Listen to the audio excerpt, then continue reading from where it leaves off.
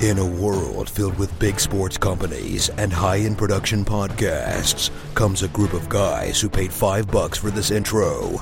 Welcome to Eat, Sleep, Fantasy.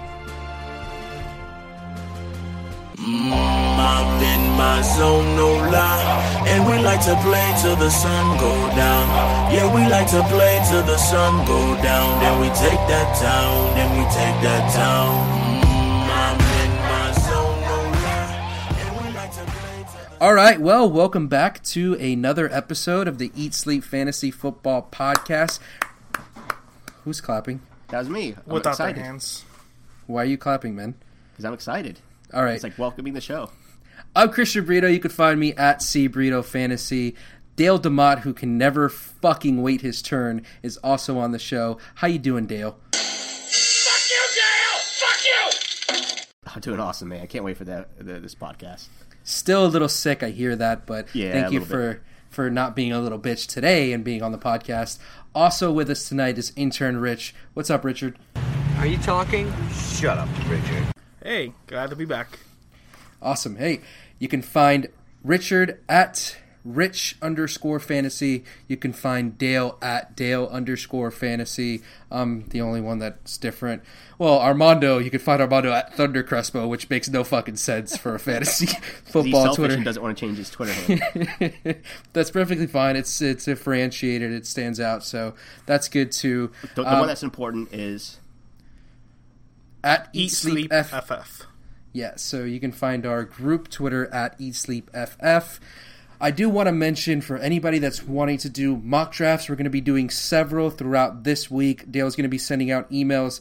If you want to join those, head on over to eatsleepfantasy.com.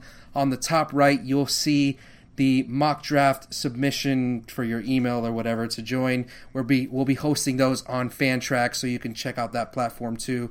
Very highly customizable platform for hosting your mocks and your actual fantasy drafts. So today we're going to be doing a couple things. We're going to be doing our running back rankings, number 1 through 12, talk about the guys that we have there, discuss a little bit of opinions, and I'll be giving you my correct rankings as opposed to whatever Dale has going on, which is just some craziness. You're crazy. And also coming up in the show, we're talking to the best ranker when it comes to fantasy football, and that's John Paulsen of 444.com, but we'll get into that in a little bit. And Look, he's not necessarily the best, he's just the most accurate. That is correct. There we go. But he is, for now, he's the king. Let's move on. All right. Bum, bum, bum, bum. I don't know why I say that so much. All right, let's move on.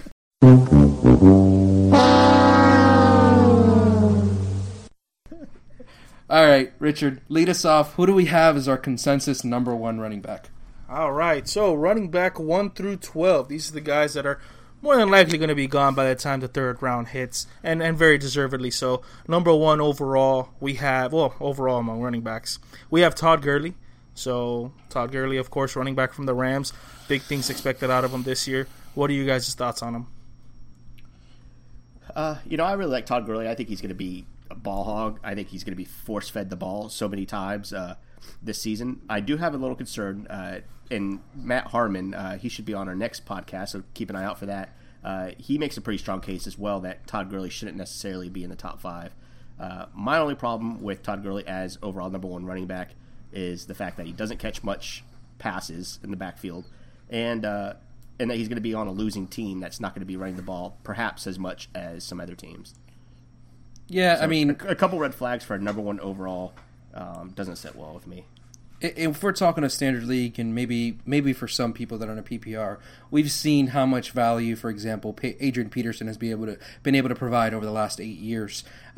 This to me, Todd Gurley is the new AP, the new guy that's going to basically be the running back where an offense is ran through him. I know there's not a ton of guys like this left in the NFL in that Adrian Peterson mold. For me, Todd Gurley is that guy.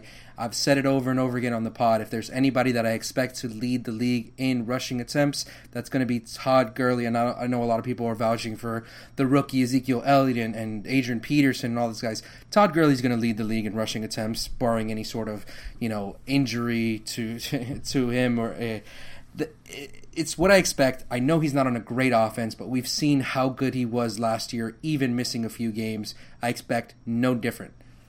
Yeah, I mean the guy's a powerful running back. He had about 16 points per game in PPR last year, and like Dale said, his forte isn't really as a pass catcher, a running back.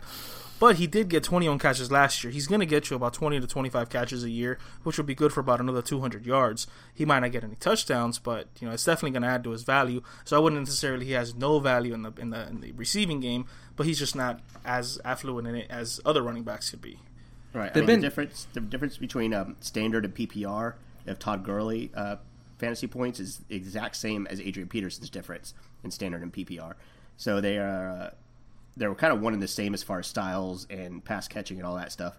I don't see Adrian Peterson as a top scorer in PPR. I don't think he's going to add much value, just as I think same for Todd Gurley.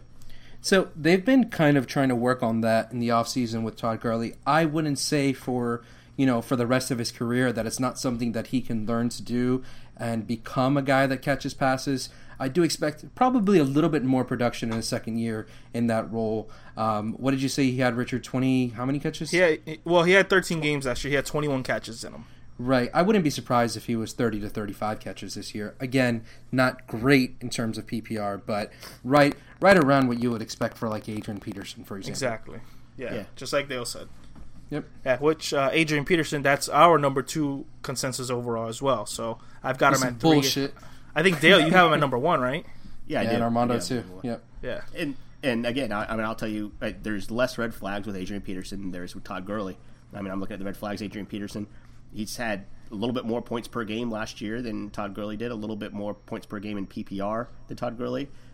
Adrian Peterson has showed it year over year that he's the guy to own when it comes to running backs. He didn't slow down much last year. Why do we think he's going to slow down this year when we haven't seen it at all? Well, it's the age. Do we really see it until it actually happens? He didn't really slow down last year. He's getting a ton of work. You think he's going to get over 20 touches a game again this year? Yeah, I do. I think so. I think they're going to run him until his legs fall off. Yeah, because he was getting about 21, 22 touches per game last year. He had over 320 rushes. He's got that value. He's going to get all of the work, like you said. And he's got a pretty easy schedule ahead of him, too, which bodes well for him. But, I agree with you. I've got him number 3 until he shows actual signs of regression. You run him till the wheels fall off. Now, I said this on the podcast before. I pretty much watched every single run of Adrian Peterson last year. I probably watched 95% of his running attempts last year. And he had games where he just wasn't getting anything. And then he would break off for an 80-yard touchdown run and, secure his spot in the, fantasy points for that week. 80-yard touchdown run is, 15, 16 points in standard league. So, he'd save himself by some big runs like that. So that would scare me a little bit that, hey, if he didn't have those big breakoffs, he would be probably not as dangerous. Yeah, but that happens with every running back. Yeah. So even though I'm slightly lower than the rest of you guys, I have Adrian Peterson at 5. I definitely think he's still a first-round pick, in my opinion. He's still, a guy that I'm not going to devalue just because he's 31 years old. There's a few guys that I'd rather have, and that's okay. There's definitely going to be always personal preference when it comes to certain positions in your draft, but he's still, for me, in that upper tier of running backs that's in the conversation. It's not like I hate the guy. Yeah. He defied the 30-year-old rule last year, and I think he'll continue to do that for at least one more year. So I think he's still got another year of double-digit touchdowns in him. You always got to be weary of injury, so I think he's a guy that not a ton of people are still drafting his handcuff, which I find very interesting. I would always draft Jerick McKinnon if I had Adrian Peterson because, I think he'll fall into maybe not Adrian Peterson numbers, but a top 12 worthy running back if Adrian Peterson were to sustain a major injury, which, I mean, throughout his career, he's been as good as it gets. You know, he had that one ACL injury and came back the next year and was absolutely himself all over again. So, I mean, I know I'm lower than the rest of you guys, but I don't hate the guy. Yeah, and he's obviously higher than Lamar Miller. So that's one of the guys I have higher, but we'll get into that in just a second. Yeah, the thing about Adrian Peterson and really any of the top 5 running backs, they're on a tier of their own. Kind of like the wide receivers, the top 3. You know, you can pretty much interchange which one you want to take first because any one of them can finish number 1. I feel the same way about the running backs. You got Todd Gurley, Adrian Peterson, Lamar Miller, David Johnson, Devontae Freeman. In my opinion, I feel like any one of them can finish as number 1 in the year. So, you know. Yep. And that last name you named, I know a lot of people are going to be a little bit surprised by, but we'll get into that in just a second. So our number 3 running back, like Richard just alluded to, is Lamar Miller. Richard, why do you like Miller? Because I'll get into that in just a second because Dale and I just had a heated debate about Miller off air. I mean, Lamar Miller, I just feel like he's going to get a ton of work in Houston. They didn't have a really good running game last year. The passing game was subpar as well, but it was still there. With Lamar Miller, he's going to get, you're getting a running back that's going to be running for about 4.5, 5 yards per carry. Well, maybe not 5 yards, but at least 4.5 yards per carry. He's looking to be getting about 18 to 20 touches per game, so he's going to be up there at the end of the season. And he's a pass catching back as well. He's going to make, probably at least 40 catches next year for at least, about 300, 350 yards, maybe a couple touchdowns. Yeah, I mean, he's a guy that we've seen. He very well could have 5 yards per carry in a season because he did that in 2014. He averaged 5.1 yards per carry for the season. Once. He did 5.9 back in 2012. I mean, he's a guy career 4.9 5.6 back in 2012. Hey, he was really good 5 years ago, guys. Come on. Okay. So, in terms of fantasy points per attempt, Dale, and do you know where Adrian Peterson was? He was at 0.65, which is very, very nice. Do you know where Lamar Miller was? 0.8. That's a significant difference. So, whatever you're going to say about Adrian Peterson, if you just give Lamar Miller the work, which the Dolphins didn't always do last year, Lamar Miller's a beast running back. And to me, coming to Houston, who's been in the top 5 in rushing attempts in the last 2 years, he's going to just be worthy of a top 5 running back this year. And Listen. Go ahead. Because you have him ranked, and I know you're going to lower him in your rankings because you've been doing that, but you have him ranked 3 right now. So What made you change your mind on Lamar Miller?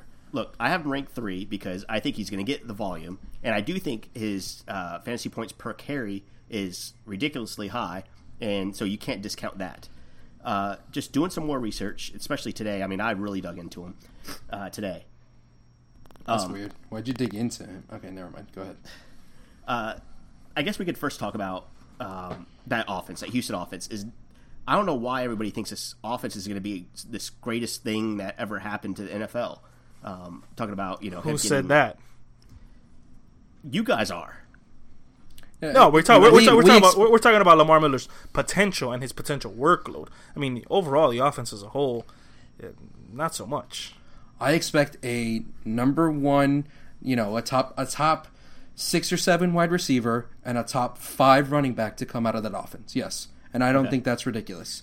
You don't think that it was a telling stat that he actually declined in his efficiency from the previous year to last year, from 5.1 yards a carry to 4.5 yards per carry, and the fact that he's so inconsistent. Yes, his good games were great.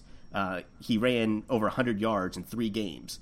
But he didn't even hit 50 yards in 10 of the 16 games last year. I mean, so if you're going to bet a top 5 spot, especially if you like to draft running backs early, if you're going to plant a flag on a guy and really bet on him to help your season and have that number 1 guy, he's not the guy that you want consistency-wise, especially against a guy like Adrian Peterson, who is going to be consistent. He may not have, the huge 40-point game that Lamar Miller had last year, but he's definitely not going to have the 2.5 yards per rush or the 3 fantasy point game that Lamar Miller does every other game. Dale, do you know how many games Lamar Miller had with more than 20 carries last year? How many? More than 20 carries. 0. He had 1 game of exactly 20. And he finished as a top 20 running back. As a top 10 running back. The Miami Dolphins, say if they were the worst play caller in the NFL, right? If they had the worst offensive minds in the NFL, they would be the 32nd best play caller in the world.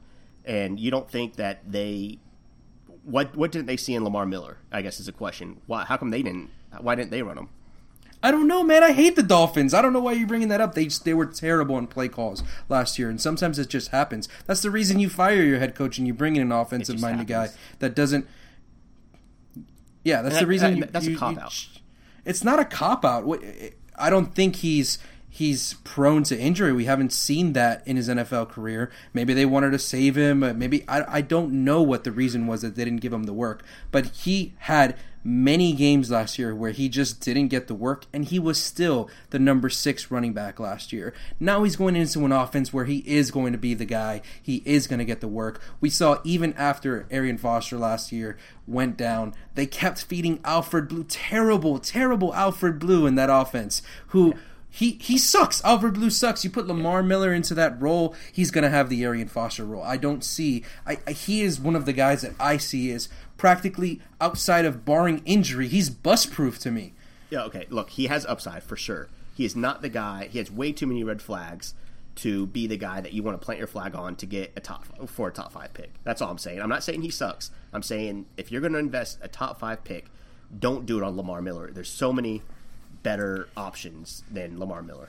Out of all the guys that are in my top 5, barring injury, the guy that I feel the most comfortable with there is Lamar Miller. You feel more comfortable with Lamar Miller than you do Adrian Peterson and Todd Gurley? I feel more comfortable with Lamar Miller than anyone else in my top 5, barring injury. My only concern with him is that he gets injured. You're crazy. I don't know how to respond to that. Todd Gurley can get injured. Adrian Peterson is 31 years old. Lamar Miller is an extremely efficient runner going into an offense that's going to give him more work. I don't see how he fails you production-wise. David Johnson, small sample size. Those are all guys that can potentially have these little warts that, that maybe there's only a 10-15% chance that they bust outside of injury. But for me, Lamar Miller, I don't see him crapping and being a horrible pick for your team. So that's why I have him so high. So what happens when the Texans see Miller as the Dolphins did last year? What happens when the Texans say, "Oh, okay, now it makes sense"? But why would you pay him $6.5 million to come if that's what you wanted him to be? And who are they going to give the ball to behind Miller? Sorry, damn, that's a lot of silence. Damn. Sorry, you just said that somebody just paid him $6.5 million to come. I thought that was pretty. I got sidetracked. Sorry. You know what? We'll let. Yeah, definitely. We're putting. We're bum bum bum bum.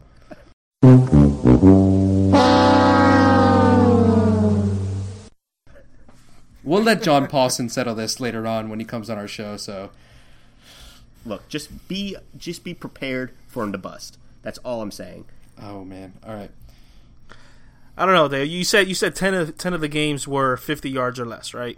Right. Yeah, 6 of those games he had less than 10 yards per carry. So with a little more work, he would have definitely gotten more yards. You mean than 10 that. carries? In a what did I say? You said 10 yards per carry. That's a lot of yards per carry, man.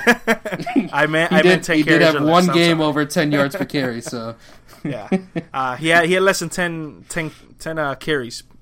In 6 of those 10 games. And a couple of them, he was averaging 5.4 and 6.3 yards per carry. So with more work, he would have gotten more production on there, which we expect more work in Houston.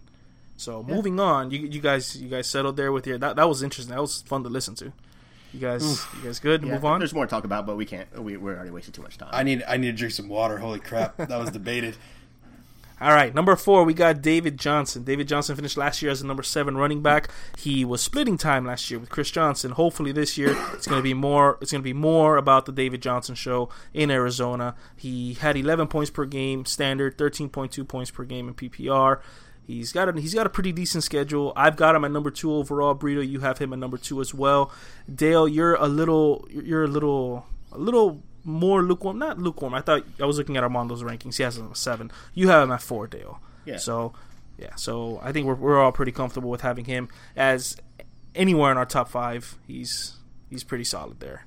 So what do you guys think of David Johnson? There's really not much to talk about here. I mean, we kind of all feel the same way. Armando just doesn't like the small sample size from David Johnson.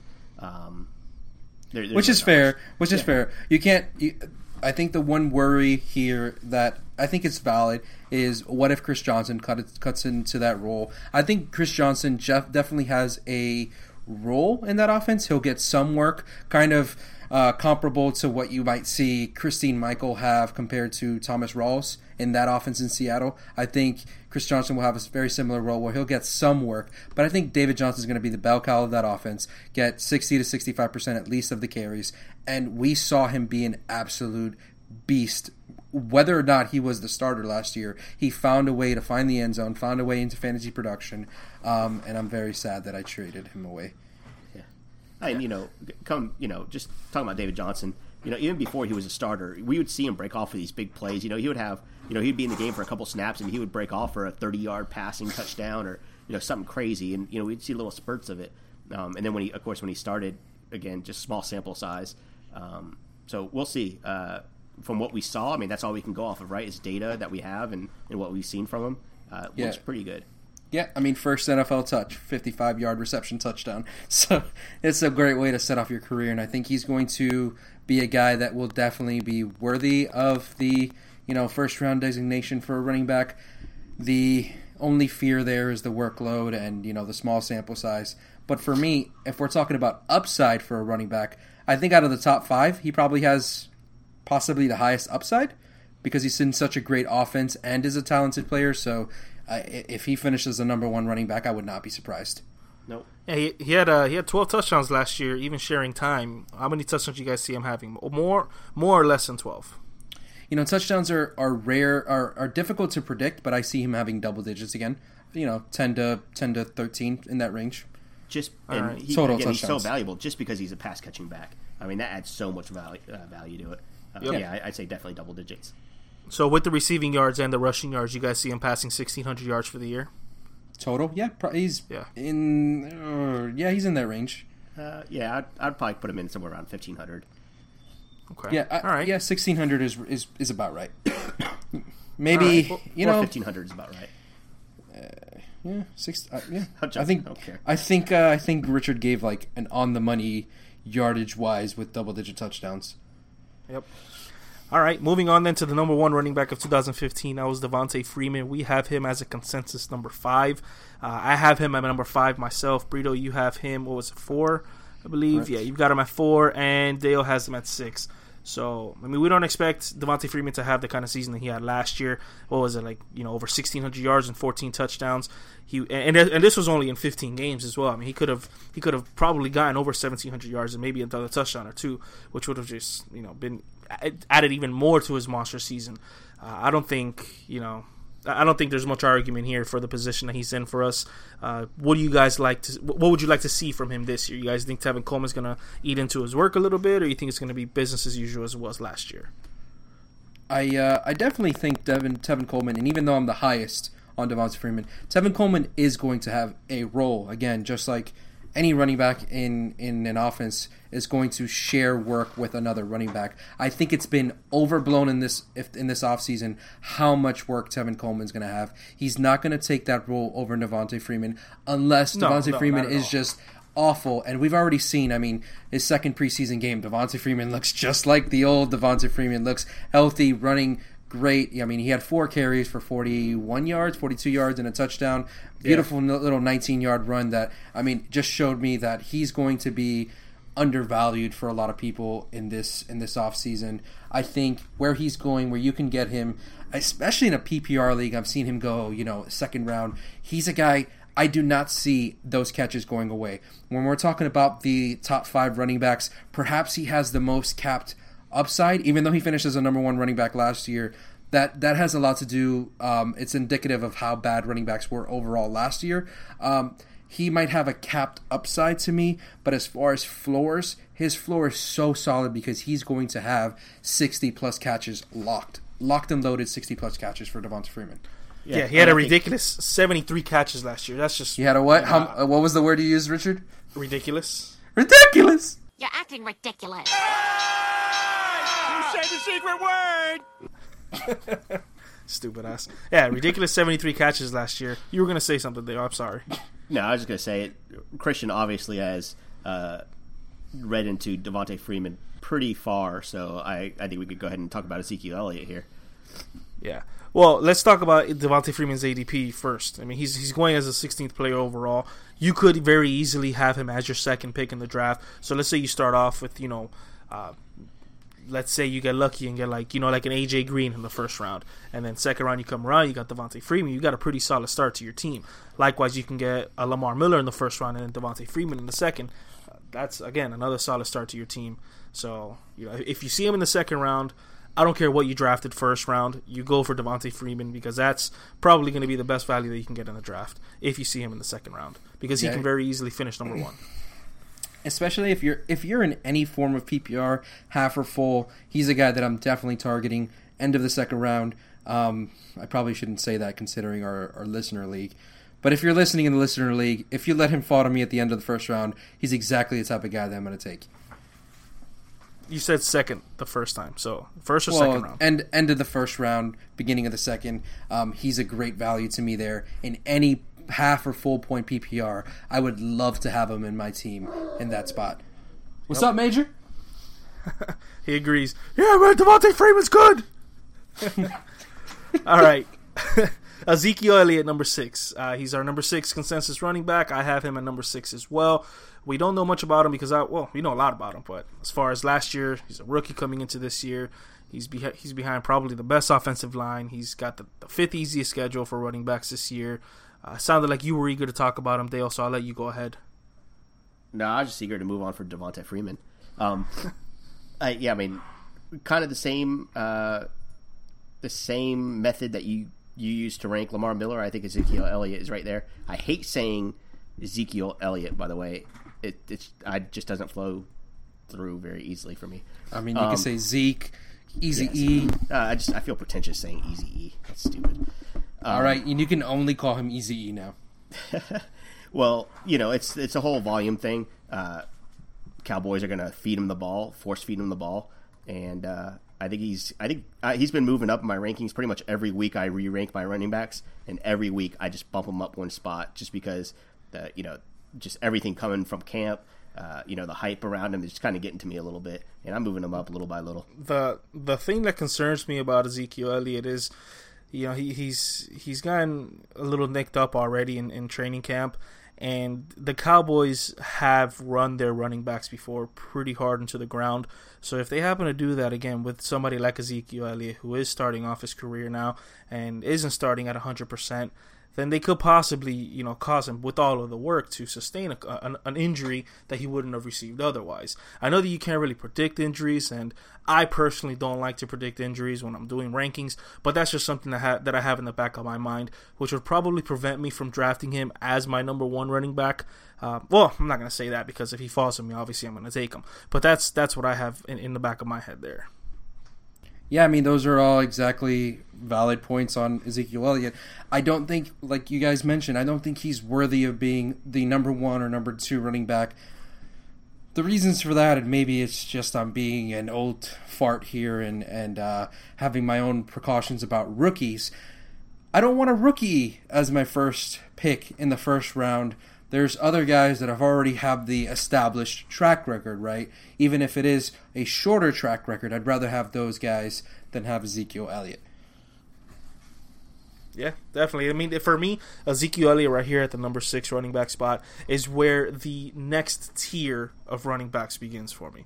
So the top 5 guys, I have no problem taking them in the first round. And then from here, moving forward, is where I would want to get one of these guys as possibly my second pick and not necessarily in the first round. Ezekiel Elliott being the first one. The next one would be Eddie Lacy, which we have him as a consensus number 7 overall. So did you want to talk about Ezekiel Elliott a little more, Dale? Or? No, I mean, for what it's worth, they're talking about strength of schedule. The Cowboys have a really good strength of schedule for running backs. Yep. I think that's worth mentioning. I don't solely base my rankings off that, but it's worth kind of noting when you're trying to decide between 2 close players. Cowboys have the 5th easiest schedule for running backs in 2016, so something to keep an eye out. Yep. Yeah, I mean it's a tiebreaker. If you have a guy that's you're kind of deciding, okay, do I want Ezekiel Elliott or do I want Eddie Lacy? That strength of schedule kind of, plays a role in, even though they both have very nice schedules. Yeah. Yeah. You took the words right out of my mouth. I was going to say that while you really don't draft much based on strength of schedule, when it comes time to actually pick a player to play, and then they're both pretty much right next to each other, you do go with the easier strength of schedule. So that's why we did want to bring it up. But don't draft based off of just strength of schedule, because that can change, But that's just like our mock draft yesterday. It's something to keep in mind. You don't draft based on bye weeks, right? I'm not going to avoid a guy just because of his bye week. Right. But, it's something to keep in mind in your draft so you don't do what me and Armando did, which is basically take every player on a week 5 bye available. Yeah, but that means you got 100% of your team for the rest of the weeks. Yeah, exactly. All right, so our number 7 guy, Eddie Lacy. Yeah, Eddie Lacy. Fat Eddie, right? We took a little bit of flack from this one guy on Twitter about Eddie Lacy, and if you look at Eddie Lacy, outside of last year, I mean, understandably, Eddie Lacy did not have a great year last year. You just said Eddie Lacy like 10 times in a row. Just chill out with that. Well, Call Eddie, or just say Lacy. Like, you don't have to say his full name every time you talk about him. We had Edward an Lacy. interesting... We had an interesting email that was like, and this has actually happened to me when I'm listening to something where I have to kind of like rewind. Who are they talking about? They haven't said his name. Who are they talking about? So in case that's you and you don't know who we're talking about, you don't have to rewind because I'll keep saying Eddie Lacy apparently. There you go. Or if I say like Fat Eddie or, Switch it up a little bit. All right, Mr. Lacy. Do you guys want to talk about his preseason stats at all? Do you guys think that holds any weight for you guys? Ha, wait. I see what you did there. Yeah. No, Right. listen, I just want to say one little quick thing. Prior to last year, the 2 first years of Eddie Lacy's career, he was a top 6 running back. If we expect Eddie Lacy to return to what he was before, that's a top 6 running back. Yep. And if you do want to go ahead and look into his preseason stats so far, I mean, the first 2 games really don't mean much, but he has gotten 69 yards and a touchdown so far. Pretty good indicator of what we can expect. Really, this week coming up, week 3. This week 3 is where you really want to go ahead and pay attention to any of these guys, because this is where it's going to be as close to real time game as we're going to get before our draft. So. Yeah, Dale is worrying about the pot news right now. Anyways, that was really bad. Please. We're gonna have so many freaking Prices Right drops. All right, and number 8 we have Jamal Charles coming off of his second ACL tear. In the preview episode that we did for the AFC West, we talked about his injury and how the first time he had an ACL tear, he came back pretty strong the second time around. I would expect the same thing this year. I mean, he was on an absolute tear last year for the first 5 games. I think he had over 500 yards and 5 touchdowns. So he was on like Devontae Freeman type of pace last year. But of course he got injured. Right now he is our number 8 consensus overall running back. What do you guys think about him? Yeah, I think number 8 is a steal, actually, especially after talking to the doctor. Was it last week or the week before we were talking to him about Jamal Charles? Yeah. And the doctor pretty much said he wasn't concerned about the ACL, that he thought Jamal Charles was going to heal great, and it wasn't really going to be a factor coming into the season, especially that he was injured earlier in the season. I think he has probably, for the 8th running back taken off the board, consensus, I think he's a steal. Yeah, absolutely. I mean, we saw how incredibly good he was, like Richard mentioned. 21 points per game in a PPR before he went down. He was doing everything. He was catching the ball. He looked great. And I think coming off of the second ACL tear is not necessarily a huge knock on him because he's already done it before. He knows exactly where he needs to get his body and prepare himself. He's already off the pup. He's already practicing. I'm not sure if he's going to get any preseason time, but we all fully expect him to be ready for week 1. And if you get him as your number 1 running back, pretty much going, even in a PPR league, he's going to the back of the second round, which to me, I mean, that's a good spot. Middle to back of second round, depending on where you're drafting. He's probably a guy that might climb a little bit more just because he's finally healthy and stuff like that. But if you're drafting now, he's definitely a guy that I like. Yeah, I mean, absolutely. And a fun little fact, too, he's never averaged less than 5 yards per carry Wow, that fact was fun. That was really fun, right? That was really fun. Did you put your hands up in the air while you were listening? Yeah. Oh my goodness, guys! It's like that was between fun. that. Yeah, Fuck okay, you guys. We took that too far. I think we stopped the podcast right there because that was so much fun. Yeah, I can't even know. You know what? I don't know if I can continue. But you know what? We got Mark Ingram.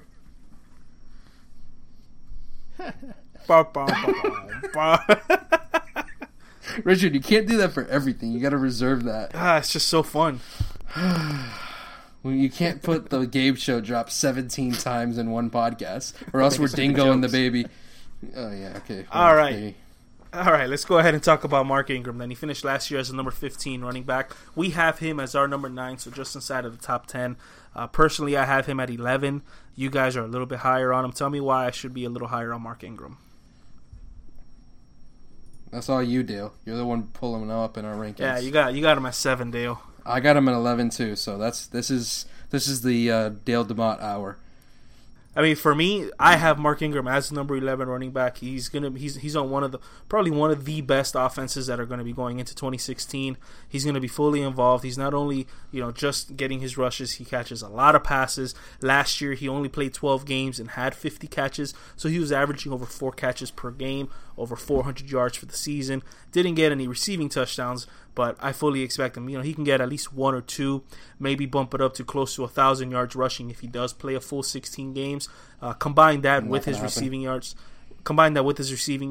I expect him to be somewhere around 1,500 to 1,600 rushing. Not rushing, but total yards, and about 10 to 11 touchdowns for me. That's why I have him at my number 11 overall. Dale, you feel a little differently about him?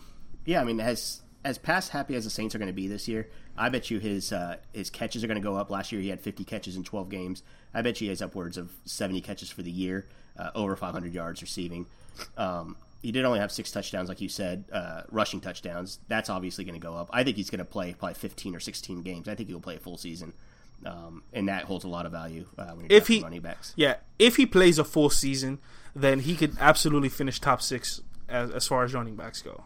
Yeah. What leads you to think that he's going to play a full season? A guy that has in his last 5-year NFL career played a full season one time. Look, they're not lingering issues that is keeping him out. They're different instances, and he's not injury prone. His muscles or his bones aren't weaker than the average bone structure of a human being, and these are isolated incidents. I think he's going to get lucky this year and play more than he has the previous year. Okay, so all right. Boom. I disagree, but I think the reason that I do think he's worthy of this spot is that while he may not play a full season, he's going to be a guy that is going to be great on the games that he does play. We saw last year, like Richard alluded to, 12.8 points per game, 17 points per game in a PPR league. He was a top 5 running back when he was, for those first 12 games. He was great.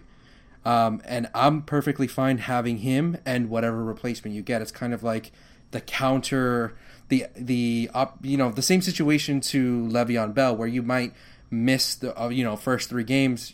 With Mark Ingram, you might miss 3 games in the middle of the season or 3 games at the end of the season, whatever it might be. But it's something that you can get a replacement for those games, and you're going to have a great running back for when Mark Ingram does play. Yeah, I mean, right now he's averaging about 2 yards per carry. He does have 2 touchdowns in the preseason, so we'll see how he does in Game 3. At number 10, we have Le'Veon Bell, who is going to be facing a 3-game suspension this year, so downgraded from the 4 games to the 3 games. I have him at number 10 overall. Brito, I believe you have him at number 10 overall as well. Dale, you currently have Le'Veon Bell at number 14, so he's outside of your top 12. So if this was up to you, he would be on the next podcast and not on this one. Right. So what's going on there? Just because it's 3-game suspension, I just don't have much value in losing a guy for 3 games plus a bye. So really, a quarter of the season that you're missing him. I'm just not buying into it. I think there's much better players that could play 15 or 16 games for you. The more I think about it, I don't have a problem with that, Dale. It's just kind of a risk aversion thing. You don't want to waste those 3 games. It's the same argument that I just gave for Ingram for me, where you just get a replacement for those 3 games. And it's coming at the beginning of the season. He's going to get that extra time to heal anyways. For me, it's just fine. I know that when he comes back, you have a top 3 or 4 running back in terms of points per game and a very good offense that features their running back. So it really comes down to your preference of whether or not you're okay wasting those 3 games or putting in a replacement. It's not a huge detriment to my team, 3 games, but when he comes back, he'll be great. You are going to have to give up a nice chunk of draft capital, though. And, I mean, not only taking away a high draft pick, and it looks like you guys are drafting him high in the second round. So not only that, but for some reason you're not nervous about Le'Veon Bell's injuries as you are Mark Ingram, which is pretty weird because Le'Veon Bell seems fairly, quote-unquote, injury-prone, doesn't he? As far as Le'Veon Bell's injury history, before the suspension, out of all of us, I was actually the lowest on Bell, and now I feel like I'm trying to correct that the other way with the suspension. That was because I was worried about the injury history. I think it had a lot to do with seeing instability in that knee during the offseason, being concerned that he wasn't going to be ready for the start of the season. All signs point to he's right on track, and he's going to have that extra 3 weeks to recover. I wouldn't say that he's necessarily injury prone, but I would be a little worried. But I think he's great for the time that you're going to have him, and that's going to be 13 games. Okay. Yeah, and the 13 games themselves, I understand you're concerned about those 3 games that you're going to be missing at the beginning of the season there, Dale.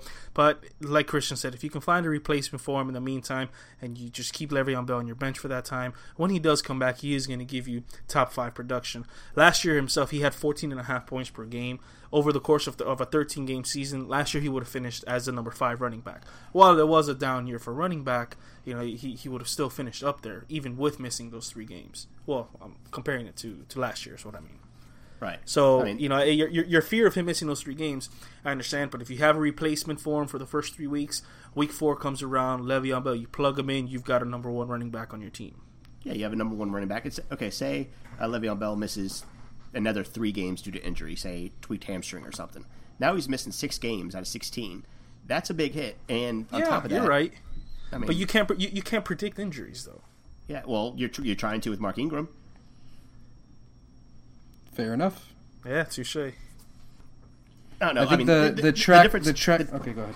I'm sorry. I was just gonna say the difference between your ranking and mine is basically you're grabbing them early in the second, and I'm grabbing them early to mid third. So I'm just saying wait around, which he won't be. He'll be long gone by the time I'm waiting. Yeah, you're not getting him there at all. Possibly even possibly even in the early second. Maybe he's taken by then in some drafts. So, we can move on. All right, we got 2 more guys to talk about in this episode. Number 11 in our ranks, a guy that has been climbing for me personally all off season, and I can't move him any higher than I have him now because I think it's already kind of ridiculous when compared to what's going on as far as average position and consensus rankings. But that guy is LeSean McCoy, who finished last year as the running back number 17 in just 12 games. 895 yards and on the ground and another 292 yards in the air. For me, what was missing last year was just the touchdowns. Somehow or another, Carlos Williams just kept stealing them, and we know that Carlos Williams is now cut. No longer there. He took the route of Eddie Lacy, came into camp fat, didn't want to get back in shape, wasn't ready, also had the suspension. And LeSean McCoy, I mean, his backfield now, there's nobody to steal work for him, and he was pretty damn good if you just give him the expected touchdown rate compared to the carries and yards that he had.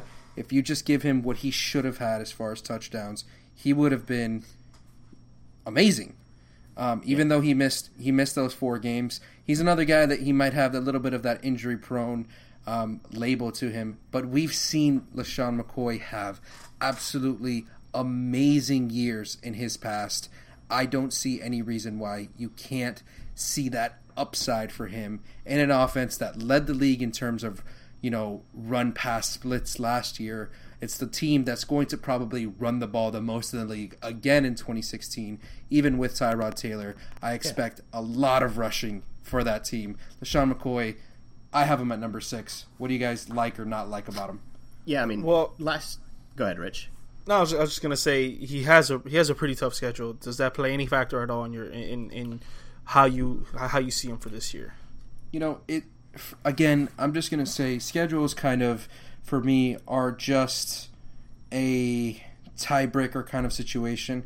We never really know what that schedule is going to pan out to be come week 8, come week 14. It might be a totally different script. I mean, who had Carolina go into the Super Bowl last year? Because I certainly did not. So schedules are very, they can change a lot. What is actually a difficult schedule projected for throughout the 16 games. Right. Fair enough. In only 12 games last year, he was 11th in points per game. I think that's a stat worthy of mentioning. What I really like, and what I've seen in the offseason, last year I don't think he was active enough in the pass catching. And just in the preseason, I mean, against the Giants, he had four catches for 58 yards against the Giants, which is a really good sign. And I think him and Tyrod Taylor is developing a relationship in the backfield that could really boost the PPR value of LaShawn McCoy this year. And that's why I have him a little bit higher, too. All right. Awesome. All right. I really like him there. So who's the last guy that we have in our top 12? Richard? Last guy is Doug Martin. Finished last year as a number 3 running back. He had the second most rushing yards. Played a full 16 games. He had over 1,400 rushing yards, 6 touchdowns there, and then another 271 yards in the receiving game with 1 touchdown. Personally, I have him as my number 9 running back, so just inside of the top 10. He's got a real easy schedule. He's not doing very hot in the preseason, but it's just the first 2 games, really. He had good points per game last year, 13 points per game. I see them keeping him maybe not as involved as last year because you got Sims who's going to be taking in some work. I know you're going to mention that, Breeder, so go ahead and go for it. There's a lot of factors into why I have Doug Martin a little bit lower than the rest of you guys. I don't hate him, but I don't want him as my number 1 running back in the way that you guys have him ranked. That's very possible. For me, he is the ultimate Jekyll Hyde over his first 4 years of his NFL career. Amazing rookie season. Very crappy year 2 and year 3. Contract year 4, he comes out and he does a very nice job, with the numbers that Richard just mentioned. For me, I don't know what Doug Martin we're going to get, if he's going to have the motivation that he had last year, the contract year last year, coming into this season.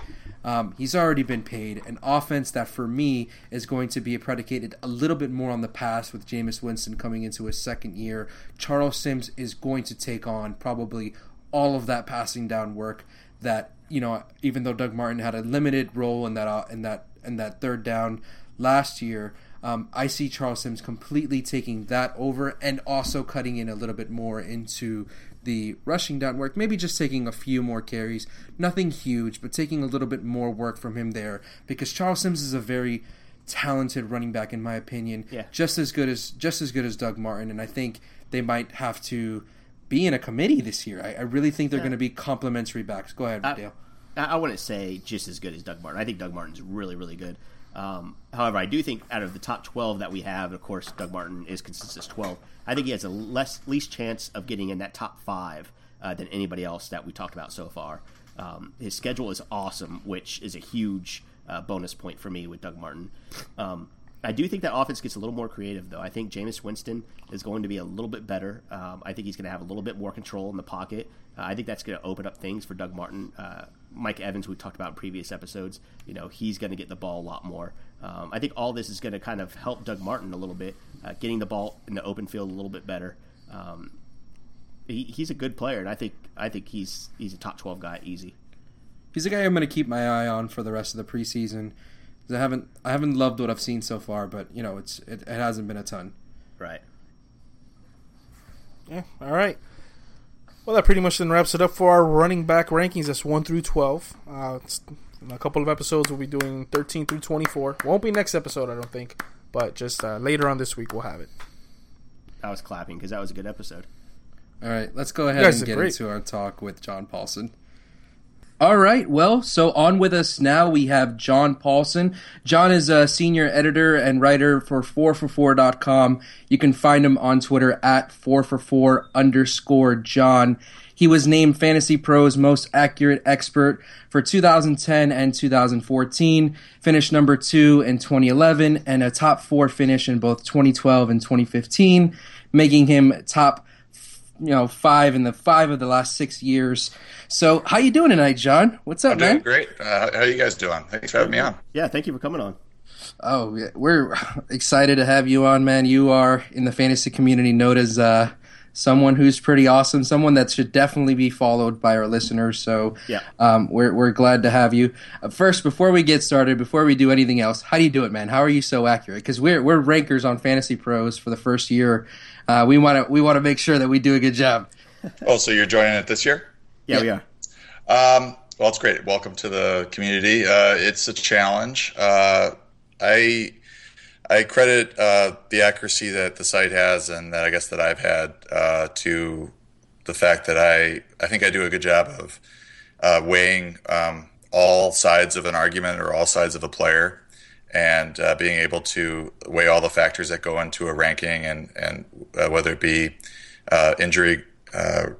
injuries, weather, role changing, defensive matchup, offensive tendencies, being able to weigh all those factors and come up with a sensible ranking for that player. And I think at times it paralyzes me because I'm sitting there debating on a player for longer than I probably should.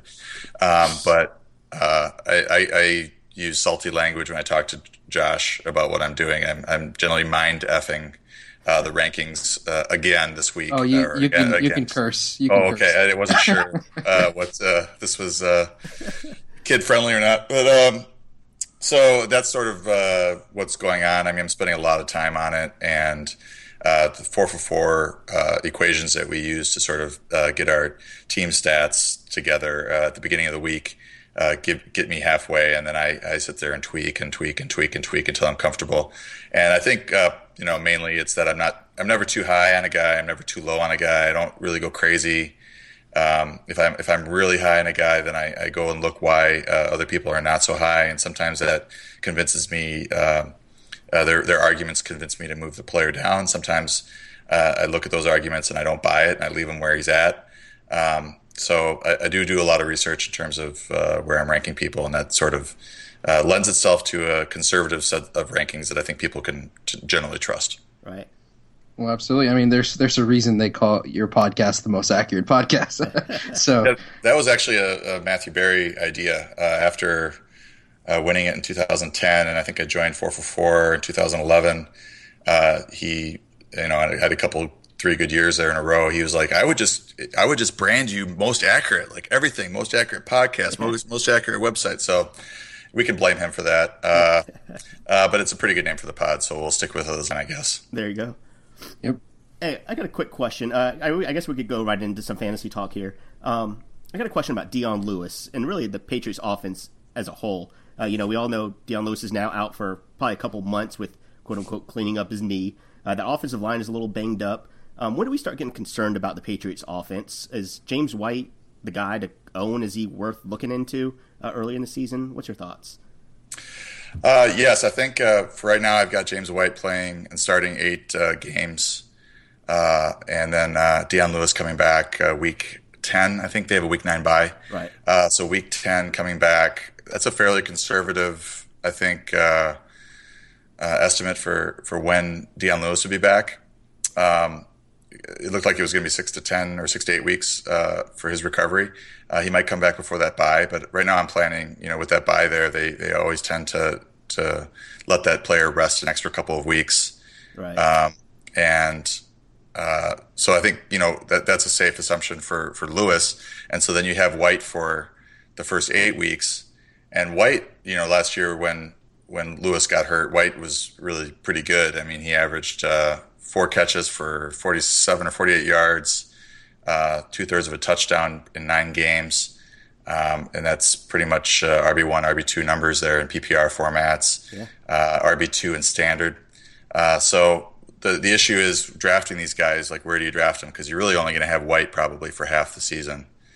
and you're only going to have Lewis for half the season. So both of their ADPs are going to be depressed. Of course. And I'm kind of interested to see where these guys land over the next couple of weeks. What about you? Yeah. Well, my concern is, what do you think? Do you think Dion Lewis is just going to come back and kind of take the role straight back from White? And it sounds like you're kind of assuming, after the 8 or 9 weeks of James White, we're just going to see Dion Lewis hopping right in.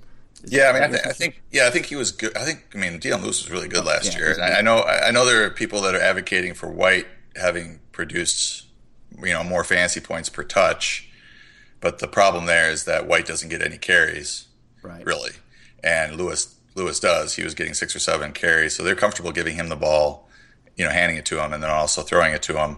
Whereas I think White is just more like the Shane Vereen, just pure pass catcher.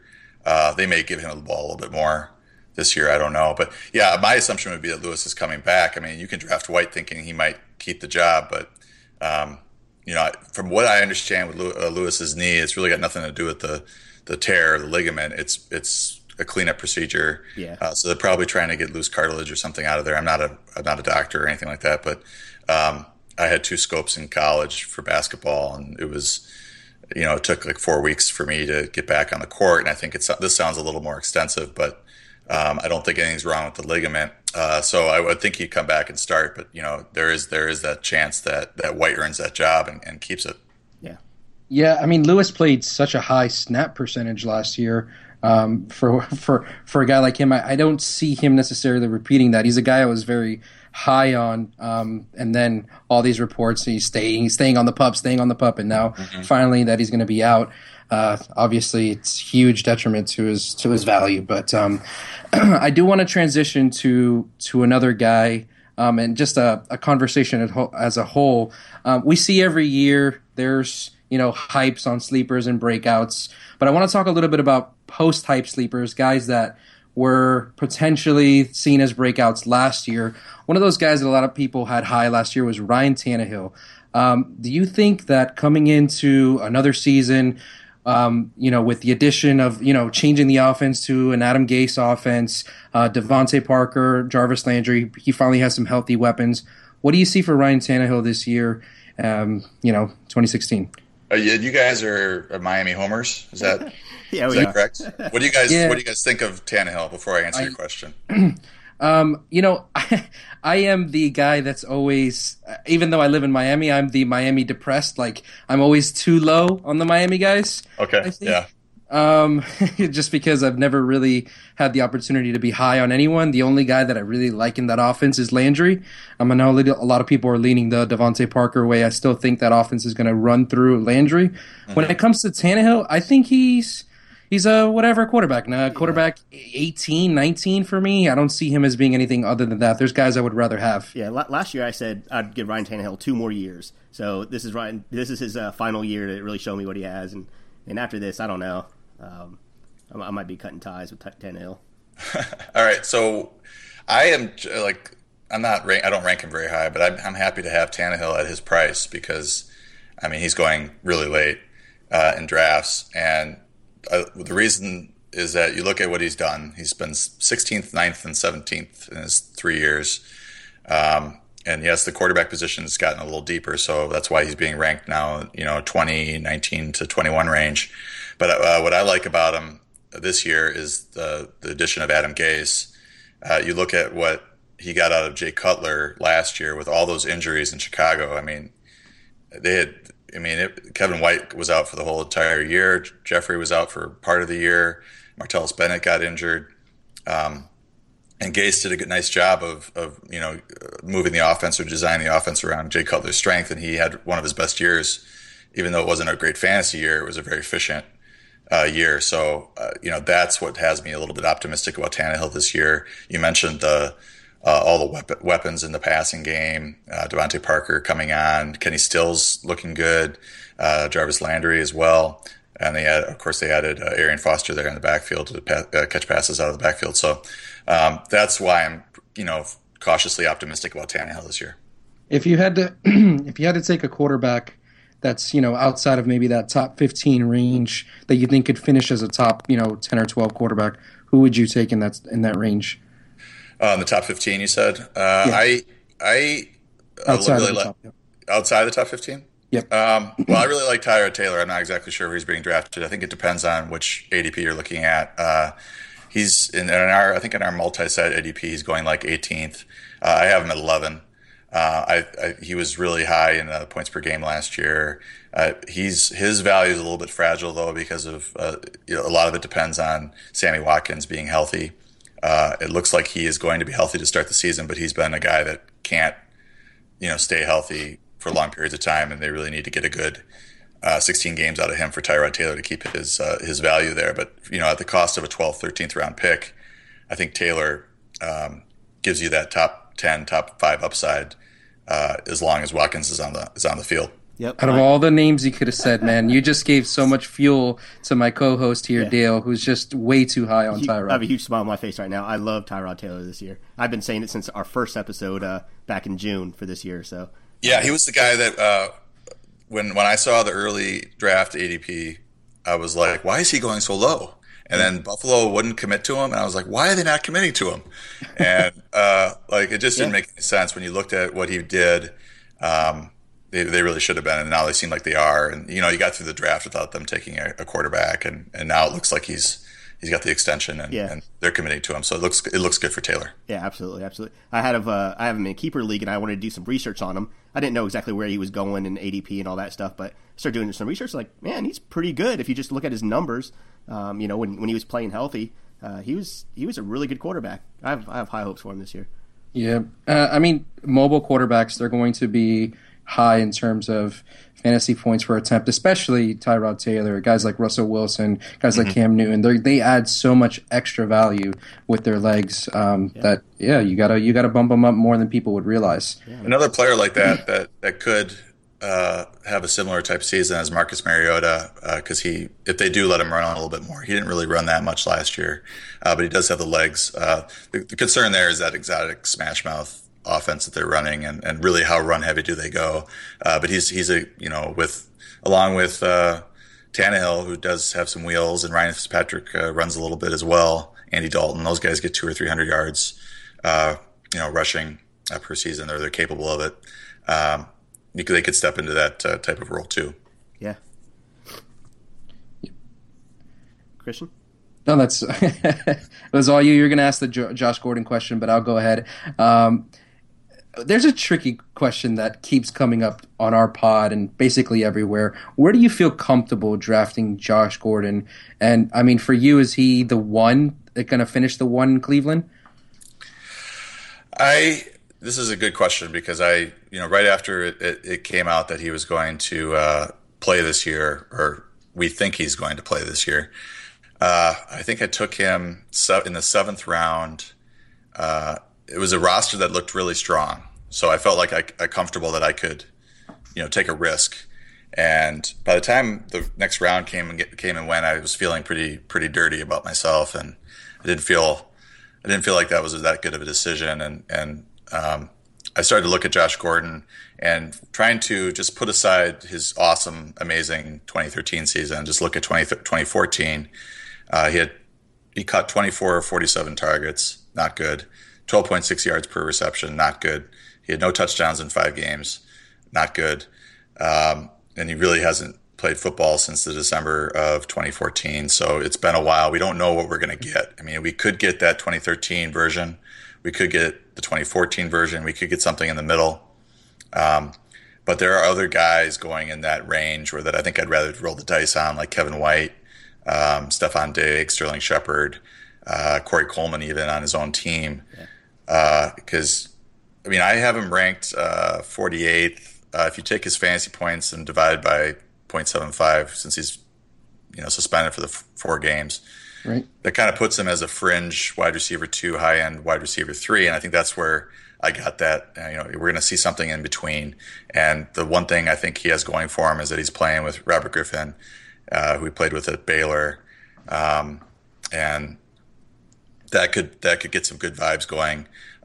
Robert Griffin also looks very good in the preseason so far, so it has me a little bit optimistic. But he's missing 4 games. There are a lot of interesting players there in that range that I think I'd rather take roll the dice on. And I'm just worried that we're going to get that 2014 version of him. Yeah, my red flags here, talking about 2013, that awesome season that he had, he didn't have players like, Barnage, even Corey Coleman, I think, is going to step up this year maybe. And then, you have Terrell Pryor, who knows what he's going to do in the regular season. He's looking pretty good in these, the preseason with these deep bombs. So, there's a couple more guys to share the ball with than he had in 2013. Yeah, that's a good point. I do think Hugh Jackson, one thing that has me, kind of optimistic about this whole offense is that Hugh Jackson's there running it. He's gained some capital over the last couple of years in terms of being able to get the most out of that Cincinnati offense. And he seems really excited about Robert Griffin. And, if there's one coach that could turn, Josh Gordon around, maybe it's him. Right. I don't know if that's going to happen. That's the glass half full on me. But then of course the glass half empty I just talked about. So that's what I was talking about, where I, can see both arguments and I try to, figure out which one is the better argument. Right.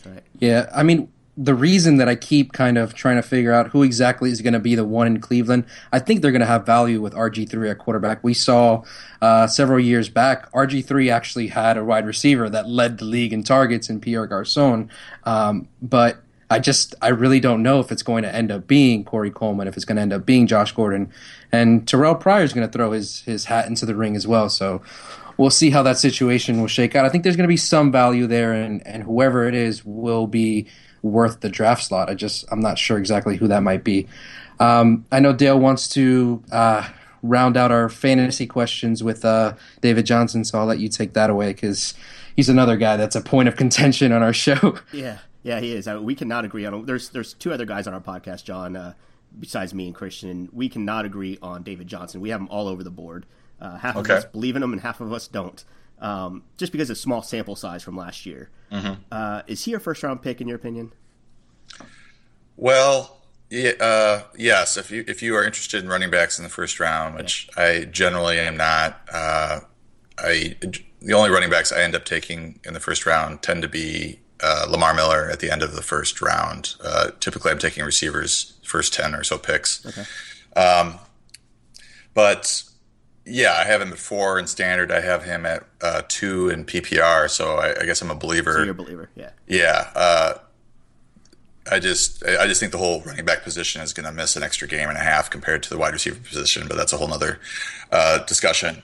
He was really, really good last year. The one thing that has me concerned about David Johnson is the competition that he has. I don't really think that they want to give Chris Johnson a significant workload or Andre Ellington a significant workload, but those guys are more talented than some of the backups to Lamar Miller. Right. Or Adrian Peterson. I think Jerick McKinnon's pretty good, but Peterson, you're going to get what you're going to get with him. You know what you're going to get with Gurley. You pretty much know what you're going to get with like Ezekiel Elliott or LaShawn McCoy. So I think that's the one concern is that if he falters, gets dinged up, they can always hand the keys to Chris Johnson, who was posting good fantasy numbers before he got injured last year. Right. That's not a reason to not take David Johnson if you do want a running back at the end or the middle of the end of the first round. Gotcha. Okay. Absolutely. And I like the other name that you dropped there, Lamar Miller, because I before we came on the show, I was arguing with Dale about Lamar Miller's value because I have him as my number 3 running back, and I have him ahead of Adrian Peterson, and he thinks I'm insane for doing that. But now, do you have him ahead? You have him ahead of Adrian in standard or PPR? In both. Okay, because I have Lamar at 3 in both, and I have Adrian ahead of him in standard, but behind him in PPR. So okay, so you're not. That's not going to settle our debate then. All right. Yeah, just All right, that's perfectly fine. Before we let you go, John, we got one question we ask everybody on our show. So far, the only person to get this answer completely correct, in my opinion, is Sigmund Bloom, who we had on last week. There's no right answer. There's no right answer, but he answered it how I would answer it. So it's not fantasy related. Let's say you go to a restaurant, you order a steak medium, they bring it out, and it's not how you ordered it, it's well done. How do you handle that situation? Well, I ordered it medium, so inside I'm like, oh, this is going to cost me a half hour of my life, maybe longer. But I would say to the waiter, I'd pull the waiter over and say, if you remember, I ordered the steak medium. Well, actually, no, I wouldn't order it medium. I'd order it medium rare. Okay, even but better. I don't know. Okay, I don't know if that's okay, if that's part of the trick question or not. But No. I ordered this medium rare, and it's well done. Can you have the chef make another, and do it politely, and hope he says yes. And hope he doesn't spit on your food. Yeah. Listen, another correct answer, because we've had just a variety of people answer it differently. Some guys would just eat it and just not even send it back. Who was it that said they would take a bite first and then return it? Is that Ross Tucker? Ross Tucker. Of course it was Ross Tucker. At least he had some food in his stomach, right? Yeah, exactly. Yeah, you just didn't want to go hungry.